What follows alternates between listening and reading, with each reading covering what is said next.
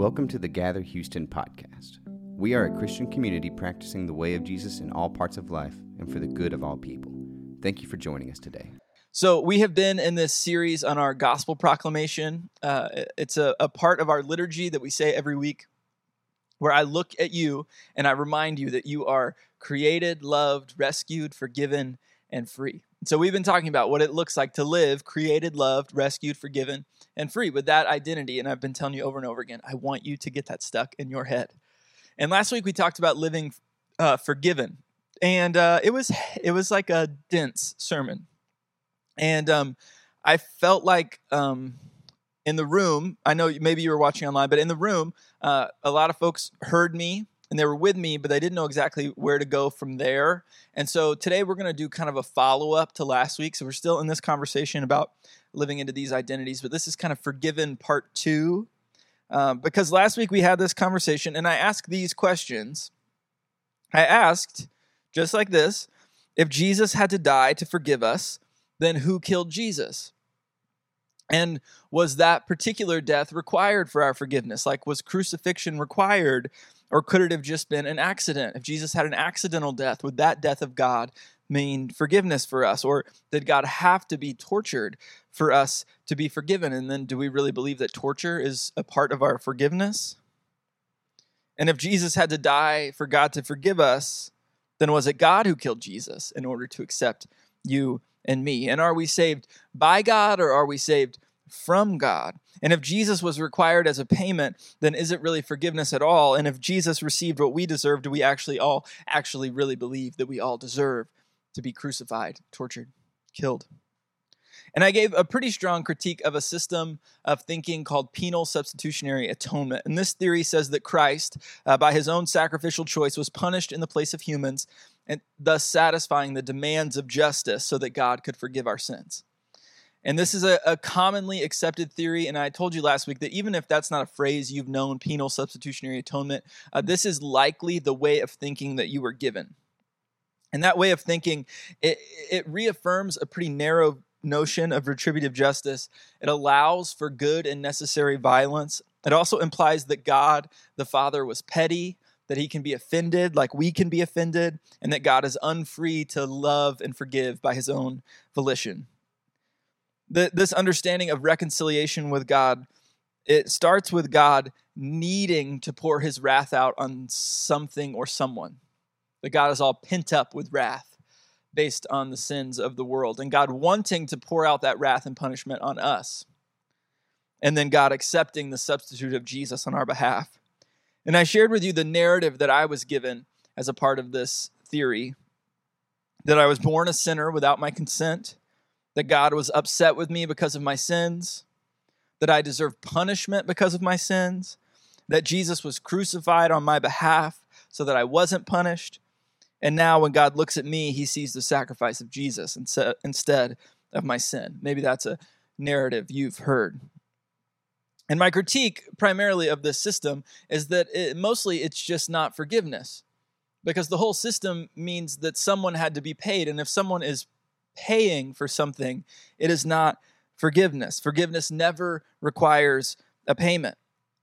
Forgiveness is not the payment of a debt. Forgiveness is always the gracious cancellation of a debt. And I believe all that. I believe that Jesus didn't come to change God's mind about you. I believe that he came to change our minds about God. I believe that forgiveness is more than just the appeasement of a wrathful deity.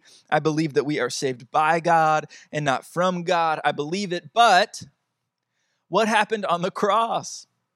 What happened? If it wasn't a payoff, if there was not a cosmic transaction, then what happened?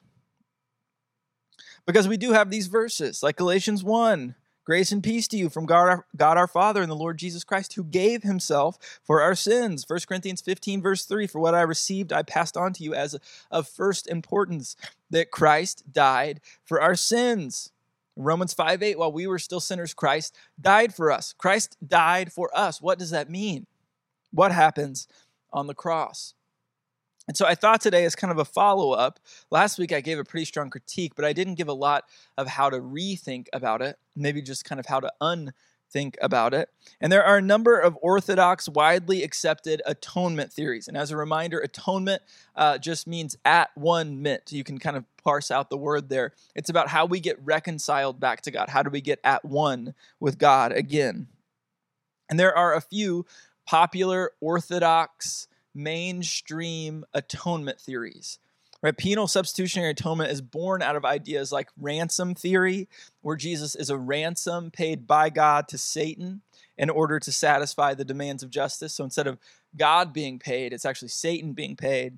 Another theory where instead of God owing a debt to Satan, this is called satisfaction theory, humanity owes a debt to God. And out of those two ideas, ransom theory and satisfaction theory, comes penal substitutionary atonement in the Reformation. There's also an atonement theory called Christus Victor. And classically, Christus Victor is thought of as, it's widely considered to be the dominant view within the historical Christian church. So all of Christians over time have held to some version of this view, that Jesus dies in order to defeat the powers of sin and death and evil in order to free mankind. And Christus Victor, in this theory, there is no payoff to the devil. There's no payoff to God. There is no payment at all. The cross didn't pay anyone off. The cross simply sets us free from the powers of hell and sin and death and evil. I like that one. It's a lot less transactional. There's also a theory called moral influence theory. A man named Abelard was the primary proponent of moral influence theory. And according to Abelard, Jesus died as the demonstration of God's love. It's a demonstration which can change the hearts and minds of sinners. And the moral influence theory emphasizes Jesus as our teacher, our example, our founder, and our leader, kind of as a result, our first martyr. So this is an example of God's love, and then that's the kind of love that we should embody. And then more recently, there's a theory called scapegoat theory. This is by René Girard. This is considered to be a non-violent atonement theory, that in Christ, God becomes the one who is rejected and expelled. That is, the scapegoat is not one of us who is sacrificed to appease an angry deity. Instead, the deity himself enters into our society, becomes the scapegoat, and thereby eliminates the need for any future scapegoats. As the Son of God, Jesus subverts the scapegoating system and sacrificial system that all humanity likes to use to think about themselves. Right? God overcomes the violence of humanity by becoming the scapegoat himself. So that's a lot. And I know these are dense and complicated, so maybe you just want to write them down and Google them later. And here's the thing. I'm not going to tell you what to think about this today. So ransom theory, satisfaction theory, Christus Victor theory, moral influence theory, the scapegoat theory, you can give a Google if you're interested. But I do want to point a couple things out. The smartest people who have given their entire lives, to knowing and studying scripture and theology, they don't agree about this stuff. There are a lot of theories. And the reason that there are so many theories and so many ideas and so many narratives is because you cannot contain the beauty and the love of the cross in a singular idea or theory. The cross is the fullest revelation of who God is.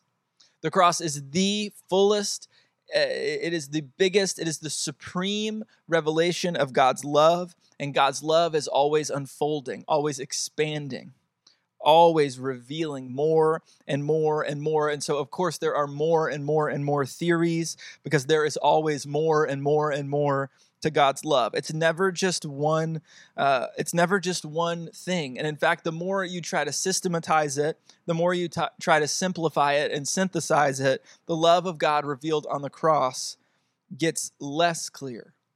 Right? So as soon as you try to systematize what happens on the cross, as soon as you try to make it an equation, as soon as you try to simplify it, you start to miss the point. Because God's love is so much bigger, so much more mysterious, so much more beautiful than any singular idea, theory, equation, system.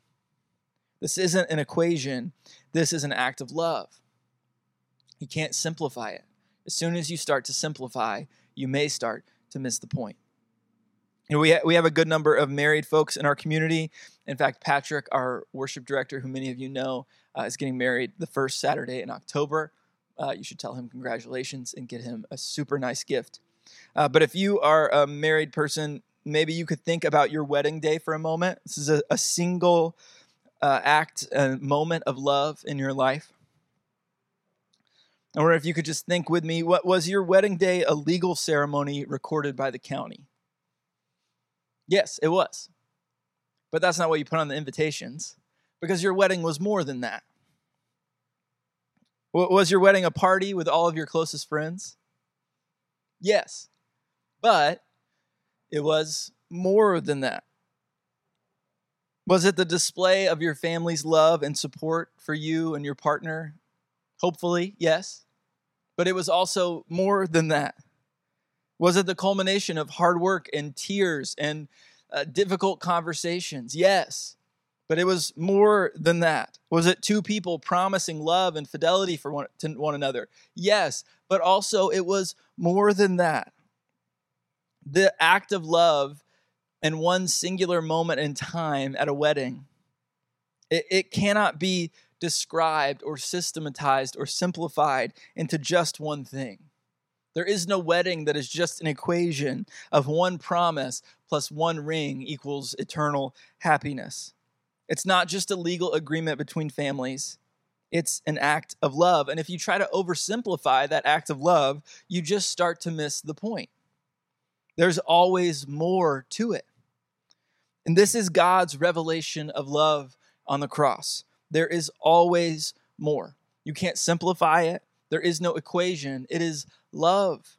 This is why Paul calls the cross foolishness in 1 Corinthians chapter 1. There is no easy understanding, he says. In 1 Corinthians chapter 1, verse 22, Paul says, Jews demand signs and Greeks look for wisdom, but we preach Christ crucified, a stumbling block to Jews and foolishness to Gentiles. Right? People want signs, they want wisdom, but we preach Christ crucified, which is foolishness. There are no easy signs or no easy wisdom with this. It feels foolish at times. But Jesus Christ gave himself for our sins, and Christ died for our sins, and while we were still sinners, Christ died for us. So what happened on that cross? We know it can't be easily summarized or simplified. We know it's not just one thing. There's not a singular idea that can contain it. But if you hear nothing else today, hear this. The cross is where we find God. That's why the cross is a scandal, because God dies.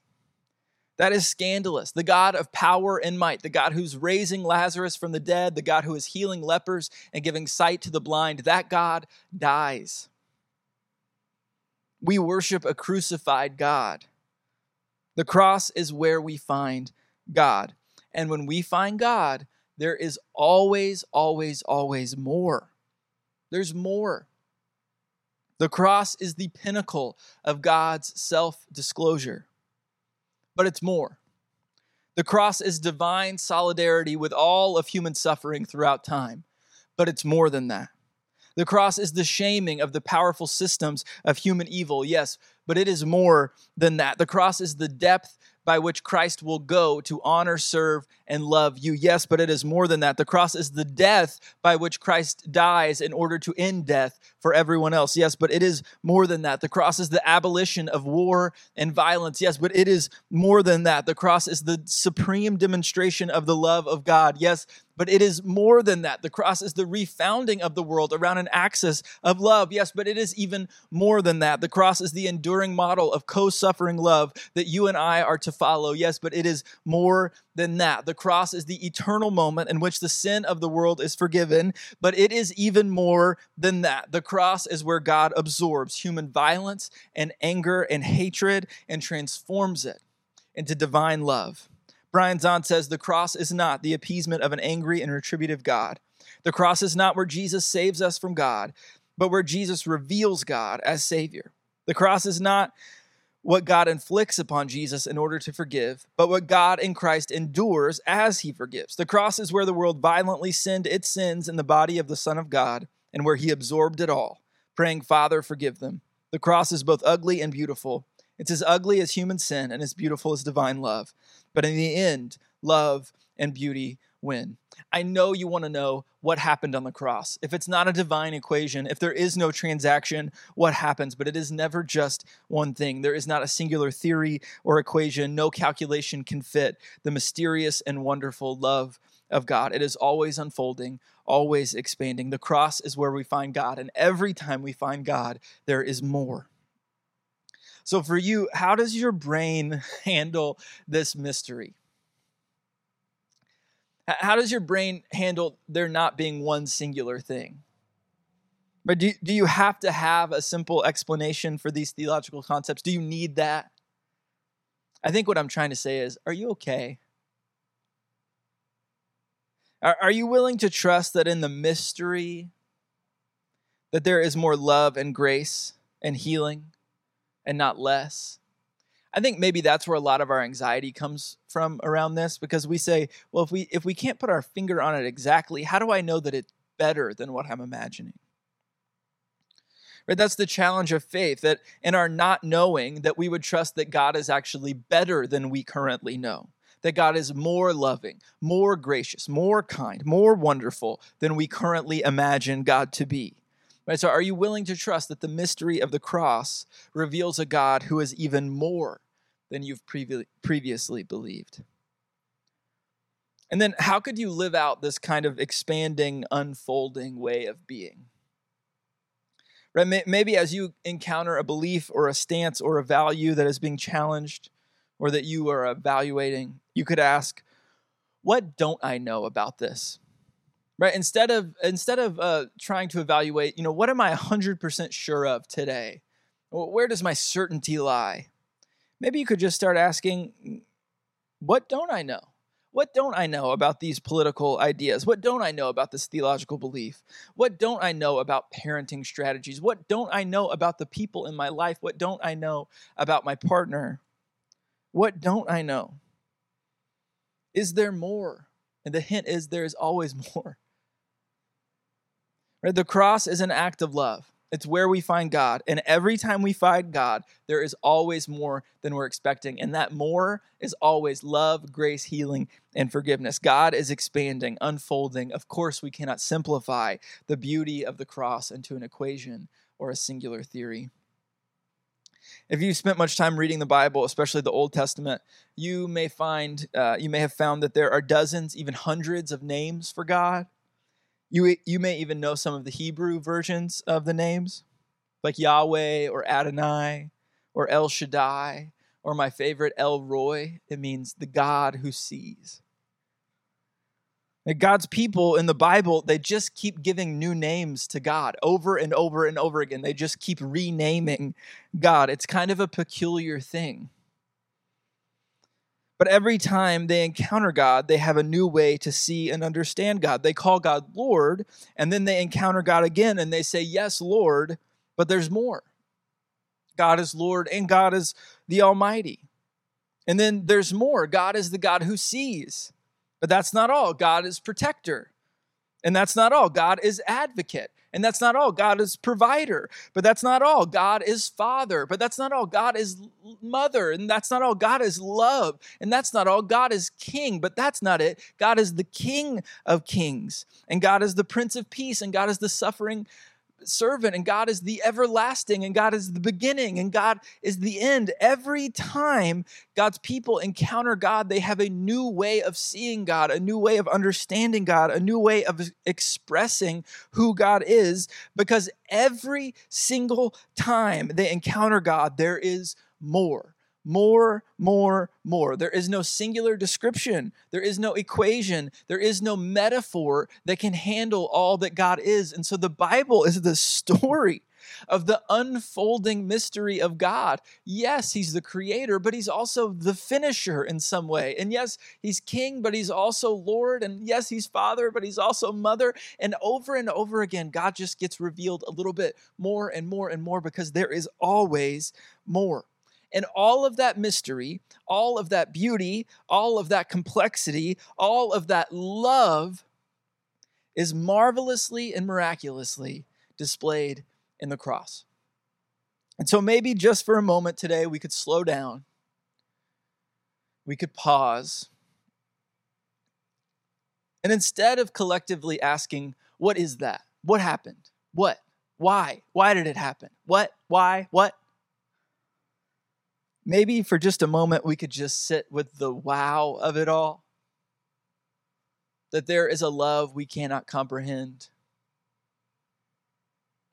And maybe instead of seeking to explain or evaluate, we could just experience it and just let that love and grace wash over us. So why don't we take just a few seconds? Maybe you need to close your eyes and take a few deep breaths.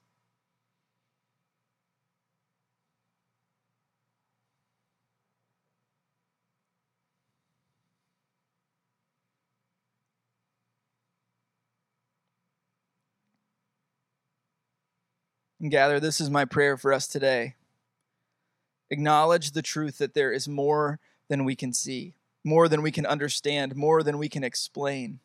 And trust today that in that mystery of the cross, there is unfolding, always expanding, love, grace, and healing. Amen. Thanks for listening. If you're interested in Gather, check out our website at gatherhouston.org or visit us on Sunday at 10 a.m.